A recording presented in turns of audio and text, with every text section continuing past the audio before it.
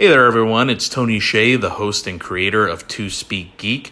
And I want to take a moment here to tell you guys about Anchor.fm, which is the easiest way to record a podcast, or host a podcast for that matter. If you haven't heard about Anchor, it's the easiest way to make a podcast like I just said. Let me explain. First and foremost, it is free. Doesn't cost a penny to get started. You just, sign up for an account, do your thing, record it, and it's hosted for you. There are creation tools that allow you to record and edit your podcast right from your phone or computer. So if you're out and about, just do it on your iPad, your tablet, your phone, whatever. Anchor will distribute your podcast for you so it can be heard on, popular sites such as Apple Podcasts, Spotify, Google, and many, many more. You can also make money from your podcast with no minimum listenership. So that's kind of a big one. You don't need any minimum listenership to get started with some sponsorships. It's everything you need to make a podcast all in one place, one app. If that sounds interesting, download the free Anchor app or go to Anchor.fm to get started today.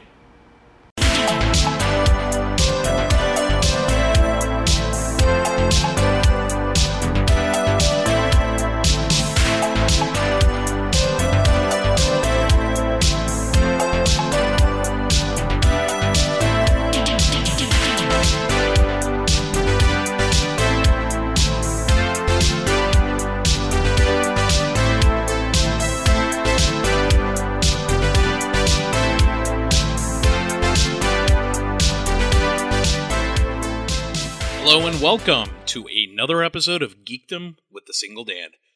I'm your host, Tony Shea, and I am coming to you somewhat later than I normally would this week. I normally, like I said in the first episode, I want to try to do at least 2 episodes a month, but with E3 happening this week, I kind of wanted to wait a little bit before I wanted to wait a little bit for the event to end before I started talking about any news or anything. I mean, don't you think it would be kind of silly to do an episode and then after the episode airs, E3 drops and all the big news in the video game industry is exploding everywhere and I'm nowhere to talk about it. So, I don't know. I thought I would wait. Plus a lot of other things happen as well, personally. A lot of fun things. So, might as well give this to you guys a little bit late. Maybe for June we're only going to do 1 episode. Who knows? I guess we'll have to wait and see. So let's not waste any more time. Let's jump right into it. The first thing I want to talk about, and I was so excited to talk about this the day it happened, but I had to wait till I was recording. So now's my chance to talk about it, is AEW's inaugural pay-per-view event, Double or Nothing. Oh my giddy-aunt, was that a great show or what? I hope some of you had a chance to watch it. I'll admit the product has gotten a little bit stale. It's getting increasingly hard to watch WWE products. I'll watch it because there's not much more wrestling that I can watch without, subscribing to New Japan World or something. But, I plopped down the money to order Double or Nothing, and I was so impressed, so blown away. If All In was any indication of what the AEW would become, then I had nothing to worry about because All In was a fun show and I really enjoyed it. But Double or Nothing, holy guacamole, blew all that away. I'm not going to say it was the greatest wrestling pay-per-view I've ever seen, but in today's day and age with WWE ruling the wrestling world basically, and yes, I know there's New Japan, there's Ring of Honor, there's a whole bunch of there's a whole bunch of other indie promotions that you can watch, but to the lay person, you say wrestling, and that's pretty much synonymous with WWE. And to see something like AEW put on a show the caliber of Double or Nothing was really exciting. There's going to be some spoilers coming up, so if you haven't already watched Double or Nothing, go watch it. Pause this right now and go watch it. It's worth your time. If you're any sort of wrestling fan at all, AEW's Double or Nothing is worth your time. I bought it on Fight TV, the Fight app, FITE. I don't know if it's called Fight TV or not, but anyways, I got it on that app before I realized that there's apparently a time limit for how long you get to keep it. I think it's only going to be available for 30 days or something. So that was kind of a bummer. I really should have read up on that before dropping such a big wad of cash, but whatever. What's done is done. And, yeah, what a show. Everybody's talking about it already. People are freaking out over how good it is. Especially my favorite match of the night, as I suspect this is a lot of people's favorite match of the night, was Cody versus Dustin, brother versus brother. My God. Big props to Dustin Rhodes, formerly known as Goldust, for those of you who don't know. But big props to Dustin Rhodes. That guy can still do it in the ring. He can still put on a performance that, quite honestly, I wasn't expecting. I mean, I didn't really know him prior to the Goldust character, so all I really know of Dustin Rhodes is Goldust. And Goldust has fun matches, especially early on when he first debuted during the Attitude Era. But, lately, and this is the case with a lot of wrestlers in WWE, that just haven't been given much to do. And, other than a nostalgia act and a comedy act, there was not much to Goldust that I really looked forward to. So, consider me really surprised when Dustin put on the performance that he put on. And my God, that was a manly blade job. The amount of blood, I haven't seen that much blood since, oh God, I can't even remember the last time I saw that much blood. It was on par with Cactus Jack Triple H from Royal Rumble 2000. It was on par with, what was it, when Stone Cold fought Bret Hart at WrestleMania. I want to say it was WrestleMania 12. The submission match, where Austin passed out in a pool of his own blood. It was bloody like that. And that was it was awesome and kind of frightening to see. I didn't, Dustin's no spring chicken anymore. He's getting up there in age. And awesome performance aside, seeing him pour blood out of his forehead, basically, like a faucet was turned on, was kind of scary to watch. So, it definitely added to the dramatics. And Cody's promo after the match, I don't need a friend, I don't need a partner, what I need is my big brother. There were tears, dude. There really were. I mean, people haven't, I don't think we've heard a promo with that much heart in a long time. And even Cody, as he was given the promo, looked emotional. Yeah, good job to both of them for putting on such a great match. Some other cool things about Double or Nothing. I love Cody's entrance. He threw quite a bit of shade at Triple H because Cody made his entrance on a throne with skulls and a sledgehammer. Does that sound familiar to anyone? And then he proceeded to take said sledgehammer and beat the crap out of the throne. He broke the throne. So, definitely some shade being thrown at WWE there. And Chris Jericho's entrance also kind of, I don't want to say mocked, but I guess paid homage to his previous entrances. I love Jericho's entrance, and as you all know, Jericho's my favorite wrestler of all time. I was really excited to see him in the ring. But his entrance was so cool. For those that didn't see it, started off with the arena going black. Then his Lionheart music hit. Well, not his Lionheart music, but, some generic variation of. And there he was standing with his back to the crowd, wearing his old Lionheart vest. And then fade to black again. And then some more music hit. And you have another Jericho look-alike. These were all look-alikes, not really Jericho, I should mention. You had another Jericho look-alike holding the List of Jericho. And then the arena went black.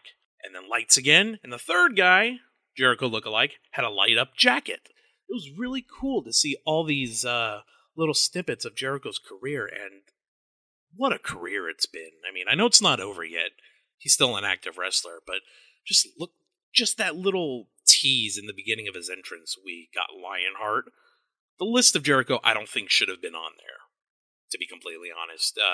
It's a little too recent. And that whole storyline concept thing with the List, I mean, it was super over, I admit, but I don't think it was iconic. you know. So the Lionheart thing was iconic. The light-up jacket was iconic. I would have loved to see a countdown, because Jericho made his debut in WWE, obviously, as the Millennium Man with a big countdown. And for so long afterwards, his entrance, involved a countdown. Would have been cool to see a countdown clock, but, whatever. It certainly didn't take away from how cool his entrance was. His match with Omega was great. These two always put on great matches. But I don't think it was as good as their Wrestle Kingdom match from, 2 years ago, I want to say? Yeah, I think it was 2 years ago. That match was great. I put it up. I mean, Dave Meltzer gave it 5 stars, I believe.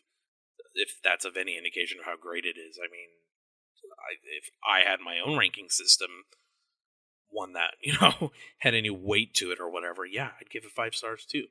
I mean, in terms of technical wrestling or high spots, no, not really a whole ton, but the two of them were able to tell a fantastic story in the Wrestle Kingdom match. And, they did as well here in Double or Nothing, but it just wasn't as great. It didn't seem as polished as their Wrestle Kingdom one, so. And that's not to take anything away from Alpha and Omega. Like I said, they still put on a great show. Props to both of them. Love seeing Jericho being all smarmy. That's my favorite Jericho. Smarmy Jericho is best Jericho. And how about that ending? The ending to the pay-per-view, huh? How about Jon Moxley showing up? We all knew he was coming. I mean, as soon as he left WWE and he was no longer Dean Ambrose, I mean, there was that little, that weird little cryptic teaser thing that he posted on Twitter where he was basically Jon Moxley again. And wow. Seeing him come through the crowd as Jericho was doing his post-match promo and then just giving dirty deeds to everyone. Is that move still called Dirty Deeds? I'm not sure. I don't know if that was a Dean Ambrose specific thing or if his finisher was always called Dirty Deeds back when he was Jon Moxley and CZW and all that. But, whatever. He gave Dirty Deeds to Jericho, gave it to, the Ref, I believe. And then he took Omega up onto those giant poker chips that were laid out on top of the stage. DDT'd the crap out of him on top of it and then chucked him off onto, some, I don't know what it was. Like a platform, stage equipment type thing. Super duper cool to see Jon Moxley there, so. And yeah, I immediately jumped on ProWrestlingTees.com and bought myself a Jon Moxley shirt, because he's a cool character. I really like him. Yeah, really great pay-per-view. If you haven't checked it out already, I highly suggest purchasing it. Support AEW. I don't think they're really hurting on money because, they're owned by a billionaire, but it could be nice to support them. They're an upstart company, and yeah, let's see where they go from here on out, especially as their TV show debuts. I believe in the fall, if I remember correctly. And please don't name it Tuesday Dynamite. I heard that somewhere online, and Dynamite makes it sound like a wrestling show from the 80s, from the rock and wrestling era, and it's kind of lame. So please don't do that. Please. Doesn't have to be super edgy. Just, maybe not Dynamite. So, anyways, while we're on the topic of wrestling, how about Kenta? You guys know Kenta? Hideo Itami in the WWE, for those that didn't know him prior to him joining NXT. And, I guess 205 Live. Kenta showed up at Dominion for New Japan Pro Wrestling. And, yeah, I mean, there's not a whole ton to that. He came out and sat down and announced that he was here. And it's really cool. He's Kenta again. He's not Hideo Itami anymore. And boy, was he misused in WWE. I remember his first year in NXT, he was getting this monster push. But I think once they brought Finn Balor to NXT, he was kind of overshadowed by him. Because if you remember the WrestleMania that year, I believe it was WrestleMania 31, the one that was in Santa Clara, sorry. During the Andre the Giant Memorial Battle Royal, he had a pretty big moment against the Big Show. And he got a pretty big pop. I mean, he was really popular. And then just kind of faded, just disappeared. I mean, WWE truly doesn't know what the hell they're doing with a lot of their performers. Not all of them, but with a lot of them. And unfortunately, Hideo Itami, or Kenta, is just one of those casualties of really shitty creative. I mean, look at who WWE has lost over the past couple of months. Just this year, they lost Hideo Itami. And granted, I'm not going to be naming all of them, but here are just some of the ones off the top of my head. They lost Hideo Itami, Kenta. They lost Ty Dillinger, Sean Spears. He is in AEW now as well. They kind of sort of lost Chris Jericho because he had at one point promised that he would never wrestle in America or North America for any other promotion other than WWE. But then he signed with AEW. So they kind of lost Jericho. They lost Dean Ambrose, Jon Moxley. Looks like Sasha Banks is on her way out. I mean, after WrestleMania, I don't know if she's been seen since. And if you guys follow her Twitter and Instagram, she's been kind of a little mouthy. Well, okay, maybe not mouthy, but she's been not shy about saying certain things that would make it seem like she's leaving or thinking about leaving WWE. And that's all I know about that. You know, no one's really heard anything. She's still listed on their website and stuff, so it's not like she's gone. But there's definitely something brewing there. Something that's not really sitting right with her. So, one last quick little blurb on wrestling before we leave this topic. If you guys watched the New Japan pay-per-view Dominion, holy shit. Did you see what happened to Kota Ibushi? That, you know, very few things in wrestling make me cringe. Even legitimate injuries that I see sometimes don't really make me go, oh, and have to turn away. Okay, I've seen some pretty nasty things in wrestling. I mean, I've seen, you know, like barbed wire plate glass matches and stuff like that where people just get gashed like you wouldn't believe. You know, I remember seeing Triple H's freaking quadricep rip off the bone, and it was just this weird looking lump in his thigh. So, I mean, I've seen some real injuries in wrestling, and when Kota Ibushi took that bump on the ring apron and his neck just went snap, and especially in slow-mo, it just bent in a way that a neck should not bend. I couldn't believe what I saw. I read this somewhere on Reddit, but someone had commented, if it wasn't Kota Ibushi that took that bump, we would be reading an article right now about how so-and-so died in the ring. And yeah, Ibushi is incredibly in good shape, and his what's the word I'm looking for?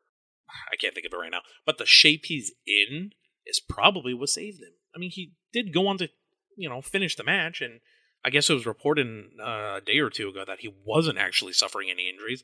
But dude, the human neck's not supposed to bend like that, especially with that kind of impact. It was nasty. And prior to that, he already bonked his head on the ring apron when he was attempting a move. I forgot what he did. It was, you know, an over the top rope move to the outside, and he clipped his freaking temple area on the edge of the ring apron as he came down. It's like the guy's trying to kill himself in the ring. I don't want to see that.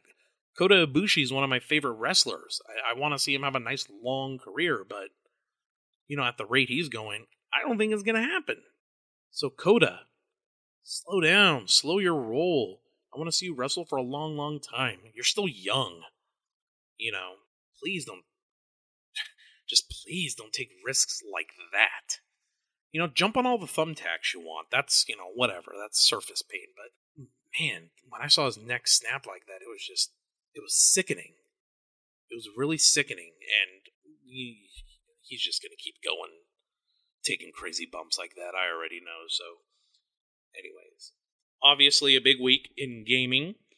And I suspect that's where the bulk of today's episode is going to focus on, gaming, because E3 was this week. So, why not, right? Some news prior to E3. This one might not be big news, because I don't know how many people actually liked this game, but it was kind of a surprise favorite of mine, and my son loves watching me play it. But the Ghostbusters game, remember the third-person action Ghostbusters game on, I want to say Xbox 360? Or last gen, I should say. It wasn't just for Xbox 360. That game's getting a remaster, and that's kind of cool. And it would be even cooler if it wasn't a full-price game, because, unless they're planning on adding a whole bunch of new features to justify a $60 price point, I'm kind of hoping it's like a $39.99 type deal. I already have the game on PC, so I don't think I'm going to be rebuying it, just because I can already make it look pretty awesome on my PC. So, but for those who haven't played the game and are fans of the Ghostbusters franchise, you absolutely need to play it. It plays like Ghostbusters 3. You're a new recruit. You can even fight Marshmallow Man. So no, it's a good game. I like it. It's not the best. There's definitely some clunky controls in it. It's not as polished as I would have liked, but it's an incredibly fun game that offers a lot of fan service if you're a Ghostbusters fan. So yeah, I'm looking forward to the remaster.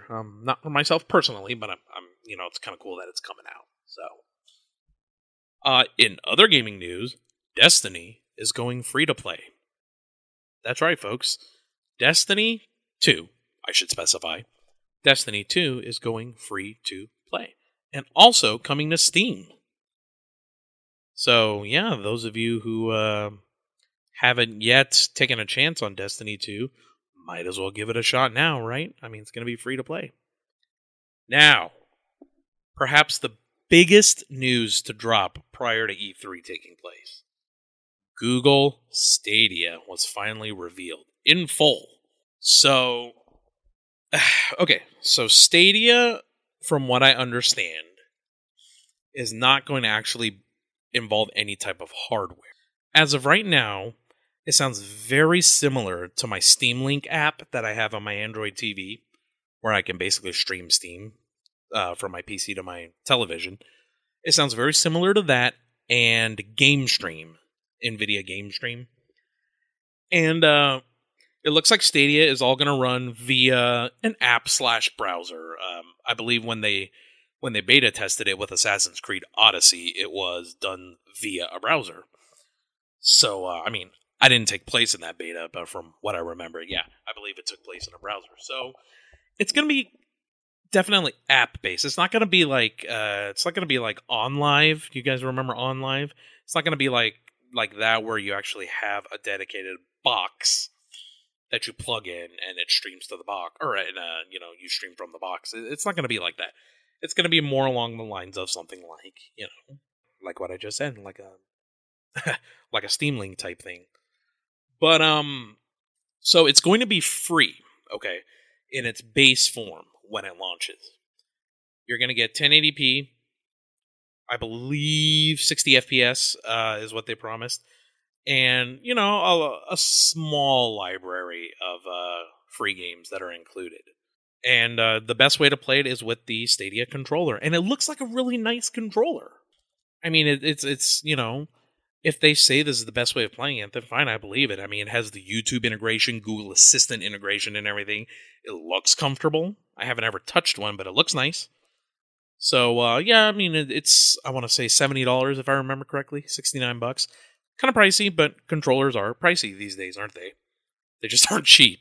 So, yeah, so there's the free one. That's the one that anybody, I guess, if you just sign up, you should be able to play some games for free. In 1080p, whatever, yada, yada, yada. Then there is, you know what, let me pull it up here, because I really should have done this prior to starting this episode. Okay, it's called the Founders Edition. Now, the Founders Edition is $129. You can get it from the Google Store, the Google Play Store. And what the Founders Edition includes is, first of all, you're going to be able to play earlier. They're going to let the Founders Edition subscribers, I guess you could call them, into the Stadia ecosystem earlier than the people who are just waiting for the free one. So first of all, you'll get that. Okay? The Founders Edition also gets you the next tier up in terms of quality. So we're talking 60 frames per second, up to 4K resolution, HDR, 5.1 surround, all that good stuff. That I believe is dumbed down. It's not dumbed down, but for the sake of argument, dumbed down, quote unquote, to 1080p for the free one. Okay. And there's a ton of games that were announced for it. I mean, not just. I mean, what do we have here? We have Doom Eternal that's coming out, Baldur's Gate 3, Metro Exodus, Assassin's Creed Odyssey. That's what they were using for the beta. You have Destiny 2 coming to it. All sorts of games. Tomb Raider Trilogy, Mortal Kombat 11, Borderlands 3 is coming to it. Wolfenstein Youngblood, the new Grid. Pretty much, I mean, not a terrible library. All third party, I might add. So, I mean, I don't know what Google's plan is in terms of first party games, but, maybe it's a little early to tell. Who the hell knows? But, not terrible. In the Founders Edition, the one that costs $130. So, first of all, you'll get the Stadia at launch. Okay?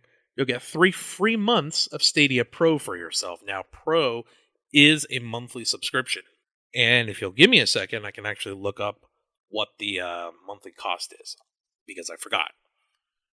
But you get 3 free months of Stadia Pro. You'll get 3 free months to give to a buddy, which is nice. Sharing is caring. You'll get a Stadia controller, a night blue one that's exclusive to the Founders Edition. Okay? And a Chromecast Ultra for streaming.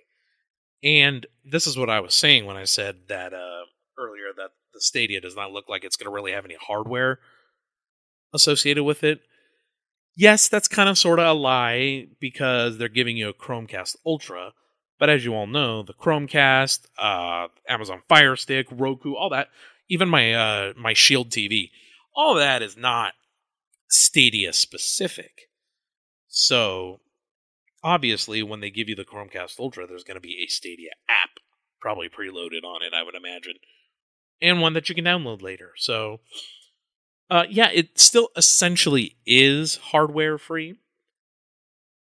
So I guess I'm not wrong. But you'll get all that for $129. And, okay, it's not a terrible price. Oh, here we go. I found it. Stadia Pro, which is part of the Founders Edition. So you get 3 months of this for free. And after that 3 months free ends, it'll be $9.99 a month.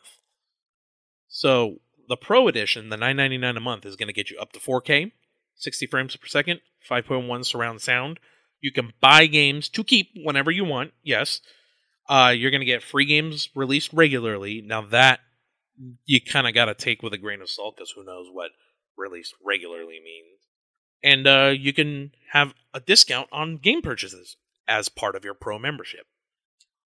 I'm kind of suffering from membership fatigue at this point. I mean, you have Xbox with their Game Pass Ultimate, which is an incredible price, which I switched over to, by the way, and all of you should too. Game Pass Ultimate is basically Xbox Game Pass, Xbox Gold, and Xbox Game Pass PC, all bundled together for $14.99 a month. I mean, shit, I was already paying, what was it, $60 a month for Xbox Live Gold, and $9.99 a month for Xbox Game Pass. And you get all of that bundled together for $14.99. That's a no-brainer. I mean, what a great deal. But anyways, back to Stadia. So here's another thing that's going to cost $9.99 a month if I want the good stuff. Now, the Stadia Base Edition, which is the free, non-paying subscription one, you'll get up to 1080p, which is great. I'm still fine with 1080p. So many games run on 1080p still, and even when they say 4K are simply just upscaled. So 1080p is fine. 60 frames per second, fine. Stereo looks like sound looks like you're only getting stereo. No support for 5.1. You can still buy any game you want. It doesn't look like you're going to get access to free games released regularly. It says no. And you don't get that Stadia Pro exclusive discount when you do decide to purchase the games. So, yeah, the free, I think, is good to try it out with. And I'm considering buying the Founders Edition. I just don't know whether or not Stadia is even something I need. I mean, I have a PS4, I have an Xbox One X, I have a pretty beefy gaming PC. that can stream to any TV in my house. And since I have gigabit internet here in Brentwood, California, I mean, my streaming goes without a hiccup. I can play games that require, the most precise input, like Street Fighter V, for instance, and there's no issues when I stream all the way across into my bedroom. So, why do I need a Stadia? Other than the fact that it's the cool new thing, and as a tech junkie, I kind of always need to get my hands on the cool new thing. But that aside, do I really need one? I don't think I do. I mean, look at the list of games that they have on their website. There's nothing there that I can't get elsewhere. There's nothing there that I either don't already have or I plan on getting on my Xbox One X or PS4. So, wouldn't that $130 be better spent on something else? Wouldn't we say? That's what I'm thinking. So, we'll see. There's got to be some kind of first party, support that makes me want to buy a Stadia. Right now, you can walk up to someone and be like, hey, God of War on PS4. Worth it. System seller. It's worth buying a PS4 just to play God of War. Yes. Can I say the same thing about Stadia right now? No. Everything's third party, so we'll see. Definitely, I will keep my eyes peeled for much more Stadia news. But I've rambled long enough on this and wrestling. Let's get into E3 news. Now, I'm not going to go through everything that was announced on E3. I'm really only going to go over the games that were announced that were interesting to me. Everything else, I'm sure you can find on other websites. People who are there. You want to hear this news from people who are there. Not me. I watched it all just on YouTube. Live, I might add. But, yeah, I watched it all on YouTube just as it happened. I wasn't at E3. So, I'll offer my thoughts and opinions and things like that. But what I would suggest doing, and this is not just a cheap plug that I like to keep throwing out, what I would suggest is going to listen to the girls of What's Good Games. I mean, they were there. They'll have their hands-on impressions and in-person reactions and stuff. So definitely go check them out for their E3 special podcast episode, whatever. But yeah, no, I was really excited to see a lot of E3 stuff. But I want to start with Avengers. Now, apparently, and I'm going to try not to sound like a douchebag and be too snarky here, but apparently people are getting their panties in a bunch because the Avengers game doesn't look anything like the movie characters. I mean, I'm seeing memes all over the internet about how, this is a game starring the stunt doubles and blah, blah, blah. That you guys know there's more to Avengers than just the movies, right? I mean, you realize there's literally half a century's worth of Avengers comics that have been around. So why is it bothering anybody that the game doesn't look like the movie characters? Why does it bother anybody that the actors' likenesses weren't used for the game? I mean, shit, the Spider-Man game for PS4 didn't use Tobey Maguire or Andrew Garfield or Tom Holland or Willem Dafoe as Norman Osborn, any of Alfred Molina as Doc Ock, and no one threw a shit fit over that. So why should this be any different? And it's not like a few people were like, this sucks. This isn't like the movies. It's a ton of people. It has officially become a thing.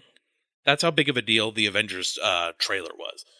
People are so upset that it's not the MCU versions of the Avengers that it has become a thing. It's a big thing right now. And it's got to be the stupidest thing I've ever heard. I'm sorry for those of you who, are upset about the game and everything, but who the hell said in the first place it was going to be based off the movie? Nobody said that. Not one piece of news dropped prior to E3 that even suggested that this game would have anything to do with the Marvel Cinematic Universe at all. So why are you all bent out of shape that it's not, that they don't look like the movie characters? Let the movies be the movies. No one likes licensed games anyways. They all suck. Not all of them, I take that back. But a lot of them, most of them, especially ones based off of movies and TV shows and stuff, have a really, really shitty track record. So the fact that that the characters in this game don't look like the movie characters doesn't bug me one bit. I think it's great. I think it would even be greater if it was part of the same universe as the Spider-Man game. I know that's probably wishful thinking on my part, but wouldn't that be cool? That would be so cool. But I digress. Think. All right? Just think about it for a second. There's 50, 60 years of comic history to draw from. So, and yeah, a lot of the complaints were, well, the tone of the colors and the art style suggests them it was going to be the movie. No, it doesn't. Look, you're either going to get a more realistic looking Avengers game like they're doing, where all the character models and environments and stuff look hyper real, like the Spider-Man game, or you're going to get something cel shaded, like, what Marvel Ultimate Alliance 3 looks like it's going to be. So you get one or the other. They went for realistic, and apparently in today's day and age, realistic means, quote, must look like movie counterparts. Lame. Don't be like that. I think it's going to be a fun game. I don't think it's going to be the greatest game ever made, but I think it's going to be a fun game. And their post-launch content is all going to be free.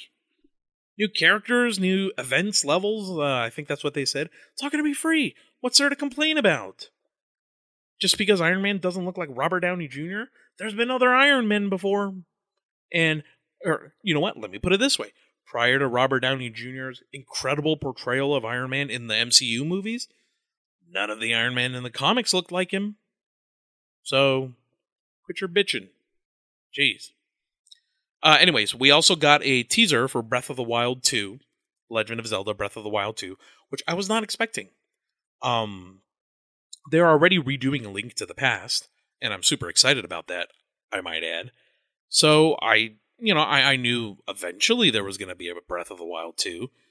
I just didn't know that it was going to be so soon. I mean, the Switch is not that old, and Breath of the Wild was such a huge game. Huge, I mean, both in terms of popularity and sales, and also the size and scope of the game itself, the map. As far as Zelda games go, that was a huge leap, and I'm just surprised to see them announce a sequel already. And granted, the teaser was not gameplay or anything, as most of these teasers aren't. It's all pre-rendered cutscenes, and I'm fine with that too. That's another thing that people bitch and cry about.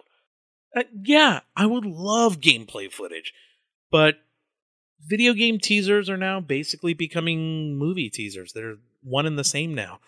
And gameplay footage, I don't think always makes the best and most compelling trailer footage.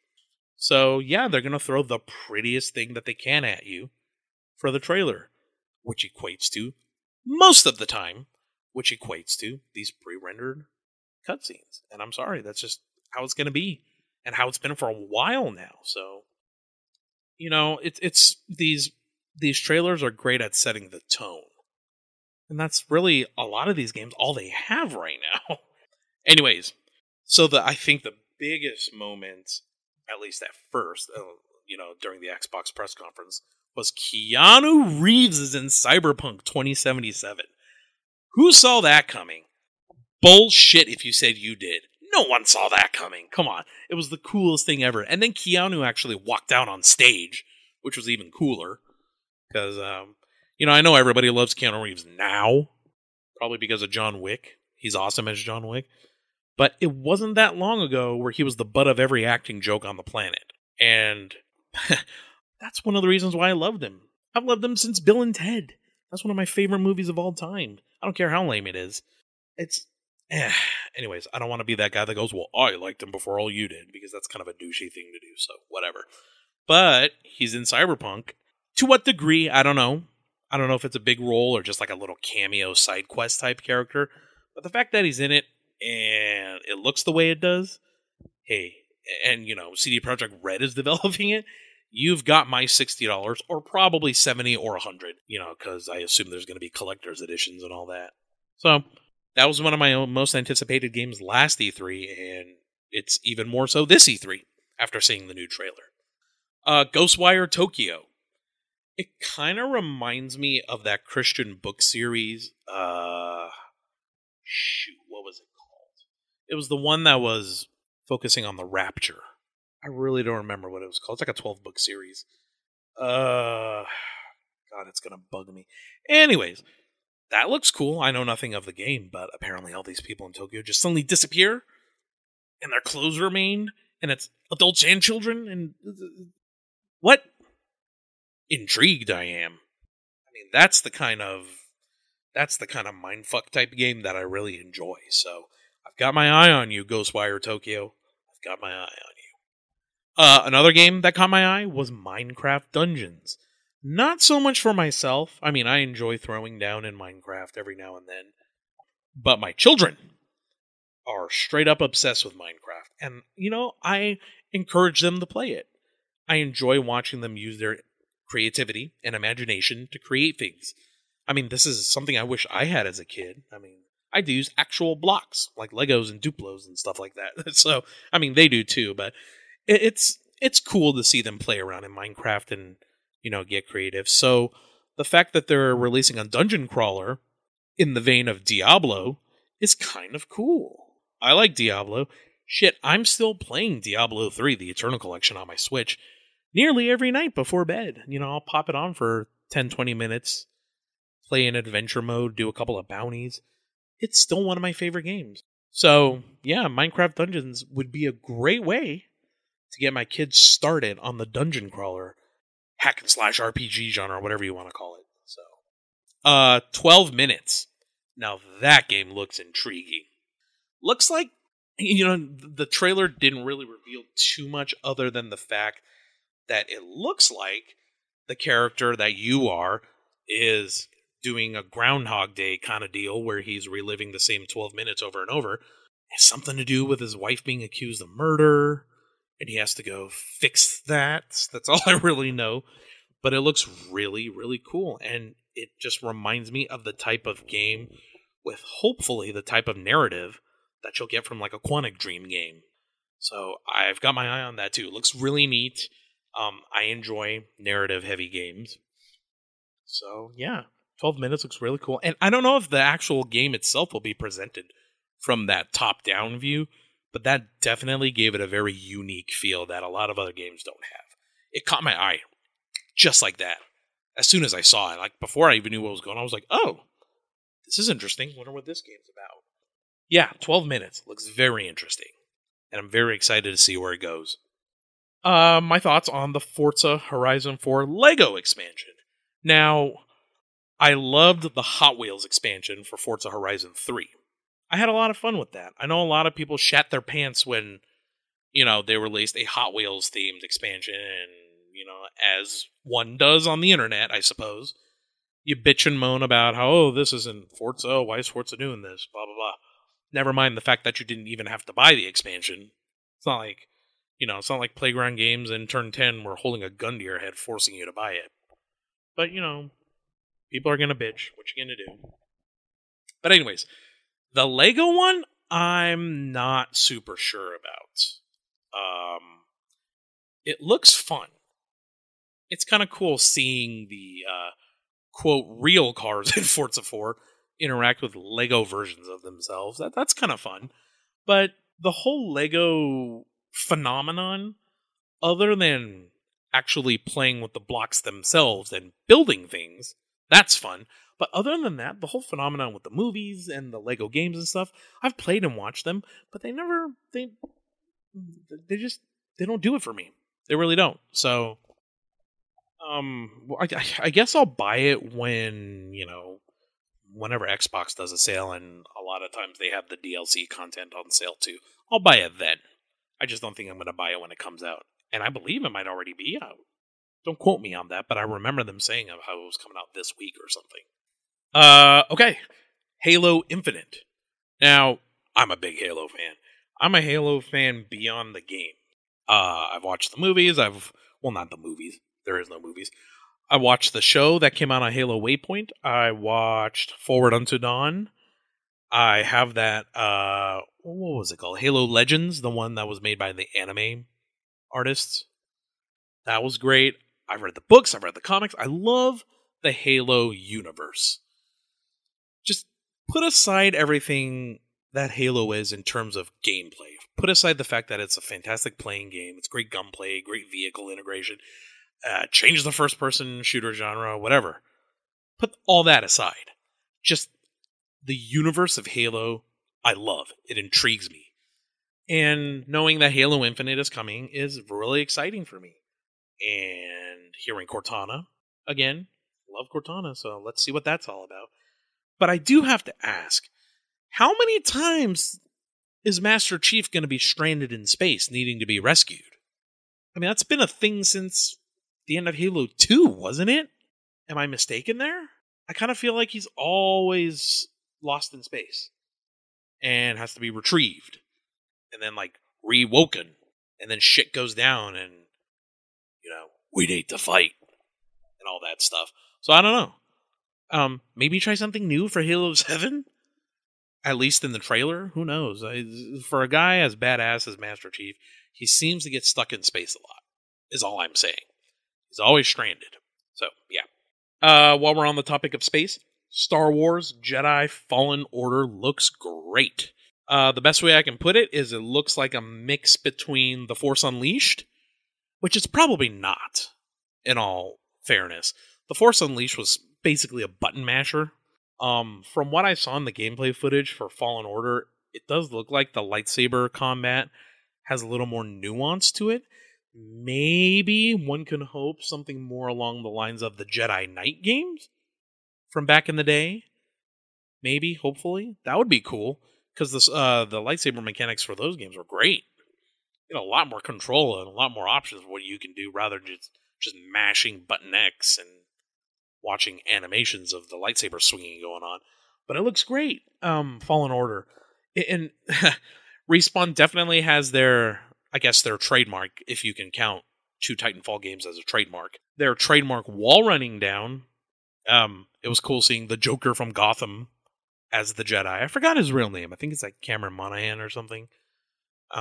He's great as Jeremiah on Gotham. But anyways, he seems fine as the Jedi. And yeah, it looks like a cross between, maybe Jedi Knight / The Force Unleashed and like an Uncharted game almost, or a Tomb Raider game.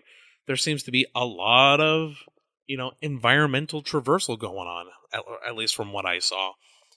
And I hope it's a huge game.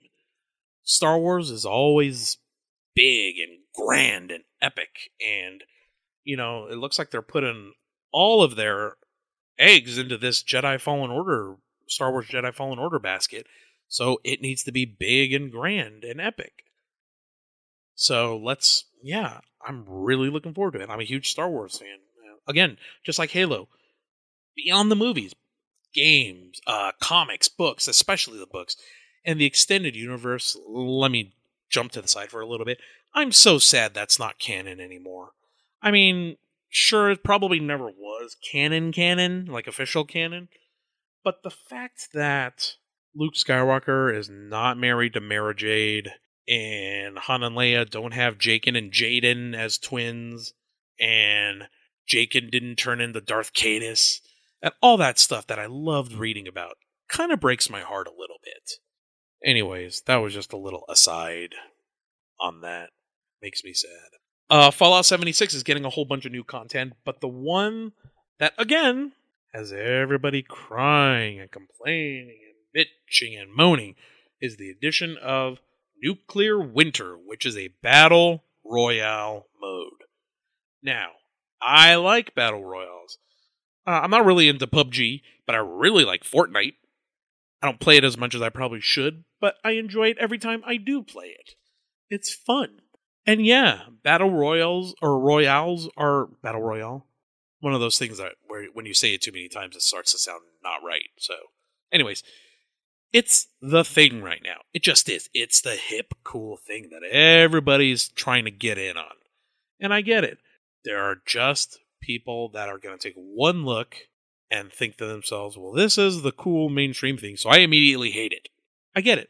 A lot of people out there like that. So, the fact that Nuclear Winter / Battle Royale mode is coming to Fallout 76 had a lot of people throwing a hissy fit online. I mean, I saw stuff on Twitter of people saying, like, this game is now dead to me. What, really? It's not like the entire game is going to be just a Battle Royale mode. you can not play it. The rest of the game is still going to be whatever Fallout 76 is. I have to be honest, I haven't played Fallout 76. I'm still waiting for it to price drop, and I know it's free this week to try, so I'm probably going to jump on that and give it a go.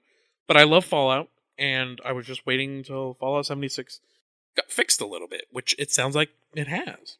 So, yeah, there's going to be a Battle Royale mode. Big whoop!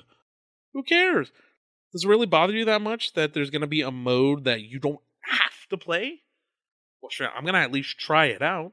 There's something, I hope that still exists, called an open mind, where you would want to at least, give them a chance.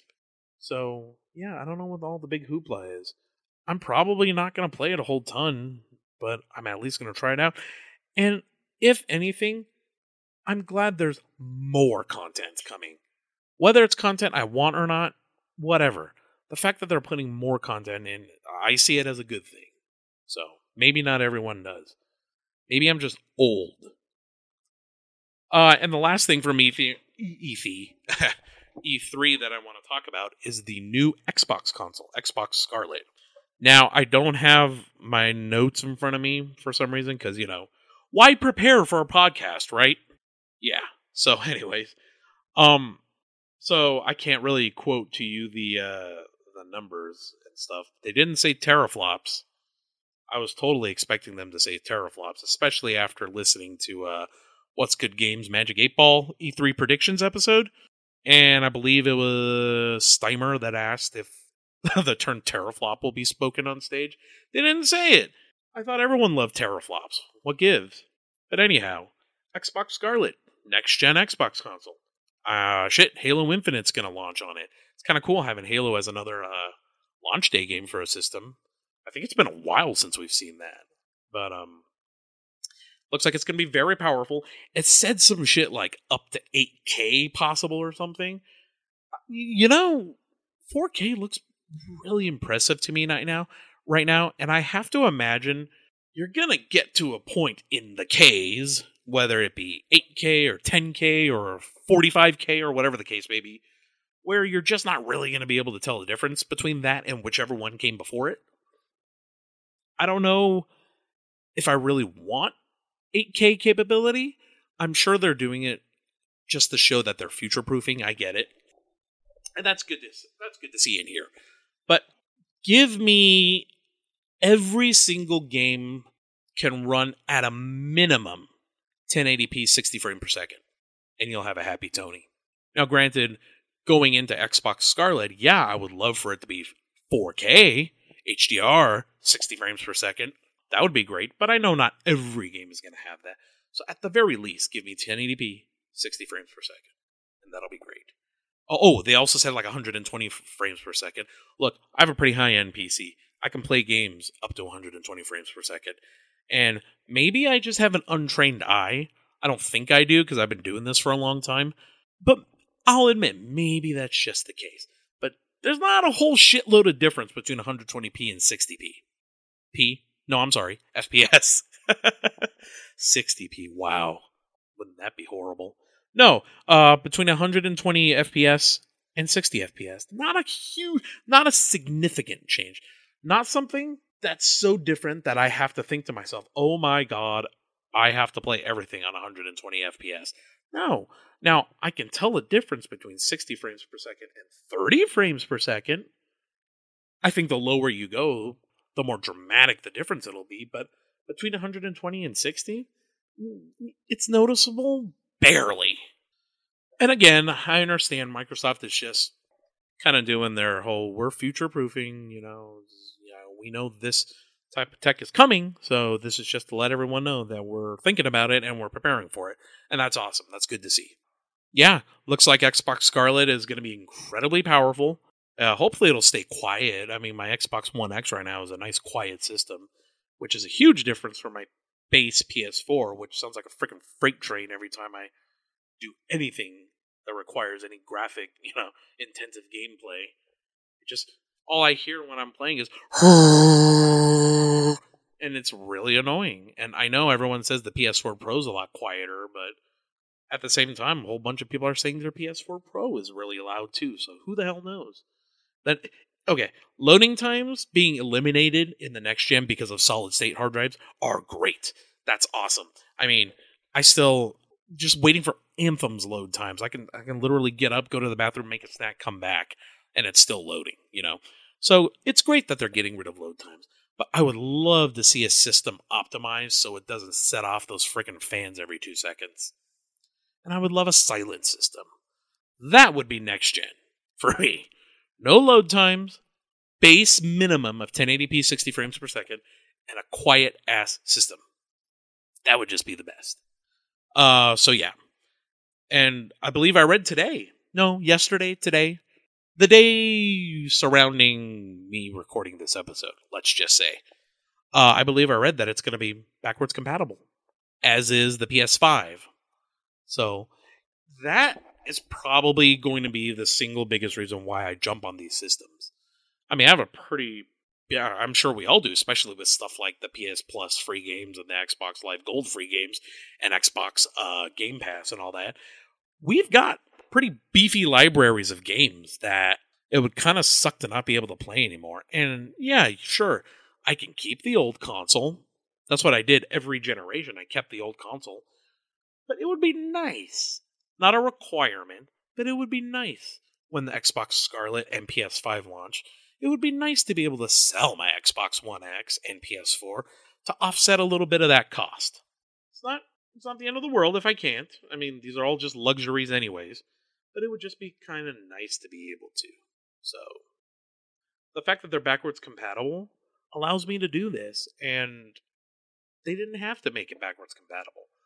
Though, backwards compatibility on the Xbox One has been pretty successful, so I'm sure Microsoft wants to see that continue. But I do appreciate it. I appreciate that I'll be able to play my PS4 and Xbox One games on the new consoles. That means the world to me. So good on you guys. Alright, I think, wow. How about that, you guys? This is my longest episode yet. I'm actually about to break an hour. How about that? But you know what? I'll give all the credit to E3 just because of E3. There was a lot more stuff to talk about. So, anyways, for my album of the week this week, I kind of came upon this by accident because this is generally the album that I avoid listening to. My favorite band is Van Halen. And I like every Van Halen album. Except Van Halen 3. A teensy-weensy bit of rock history for you guys, for those of you that aren't super familiar with Van Halen. Sammy Hagar left in the late 90s. So David Lee Roth's gone, Sammy Hagar's gone, and they brought on Gary Cherone, who used to be the singer of Extreme, to be the new lead singer of Van Halen. And on paper, that was a good fit. I mean, I enjoy Extreme. I enjoy Gary Cherone. I think he's a good singer. And I thought it was going to be great. But the album, Van Halen 3, kind of ended up being a train wreck. It wasn't great at all. And it's so not great that Van Halen themselves kind of just pretend it doesn't exist. Like you look, back to greatest hits albums and stuff like that, and nothing from Van Halen 3 is included. It kind of sucks that they put the work into creating the album. And it does suck that Gary Cherone only had that one opportunity to sing for Van Halen. And I think the biggest problem with Gary was that they didn't allow him to be Gary. They didn't allow him to be Extreme lead singer Gary Cherone. I don't know this. It's not like I spoke to Eddie Van Halen or anything like that. God, I wish I could, though. But anyways, it seemed to me that they really wanted him to be Sammy. They wanted him to sing and sound like Sammy Hagar. And you can't make someone be someone they're not. Yeah, it's a shame. Because upon re-listening to Van Halen 3 this past week, and like I said, I kind of came onto it by accident. It's because I was listening through the discography of Van Halen while I was at work, and I wasn't paying attention because I was paying attention to my job, to my work. And after Balance ended, Van Halen 3 came on, and I was just too lazy to change the music out. So I decided to give it a go, to listen to it. And it's not that bad. I mean, it aged a little bit better than I would have expected. Now, there's still some pretty shitty songs on there, like most of them. But there are some really great songs on there that I think should have been included in some greatest hits albums, like Best of Both Worlds. Without You, Such a fun song. It's not great, but it's a fun song. It's very Van Halen-y, I think. Dirty Water Dog, Fire in the Hole. Fire in the Hole and Dirty Water Dog. Those are my two favorite songs from the album. And it's a shame that they were never included at all in any of the greatest hits albums. It makes me kind of sad because they're great songs. And whenever I make my own, like Van Halen mixes and stuff like that, I always include those two because I legitimately like those songs. So, yeah, for my album of the week this week, Van Halen 3. It's the one with the fat circus guy on the cover being shot in the stomach with a cannonball. You probably wouldn't even be able to find that anywhere. I'm sure it's on iTunes and Spotify and all that good stuff. So give it a listen. But fair warning, it's not a great album. I suggest giving it a listen with a more, how shall I say, a more critical ear, I guess. Because Van Halen did try to go more experimental with this one, and I don't think it worked out, but it's kind of interesting to hear them try so many new things. Give it a listen, if anything, for history's sake. I mean, it's there. The album exists. No matter how hard they try to pretend it doesn't. It's there. It's on my phone right now. So, and it's not the worst thing in the world. It's a pretty enjoyable listen, bad songs aside, which is, again, I hate to say it, but most of them. But there are some gems in there that I think make it worth the time to give it a listen. So Van Halen 3. And I think that just about does it for this week. Hooray for the longest episode yet. Am I right? So, again, thank you so much for whoever's listening. Thank you for taking the time out of your day to listen to me rant and rave. Do a little bit of bitching and complaining myself. You can follow me on Twitter at ToneZone81. You can also check out my website, geeksingledad.blogpost.com. That's GKSNGLDad.blogpost.com. That's a really hard website name. I really should change that to something a little bit easier. So, yeah, I might do that. Also, I would love it if you guys could subscribe to this show if you enjoy what you're hearing. I'm everywhere now. I'm on iTunes, Google Play, Stitcher, Spotify, somewhere else too. I forgot. There were like 5 or 6 different places I submitted the podcast to, and it's live on all of them. So, yeah, give your favorite single dad a subscribe. And until next time, I'm Tony Shea. Thank you for listening. Bye-bye.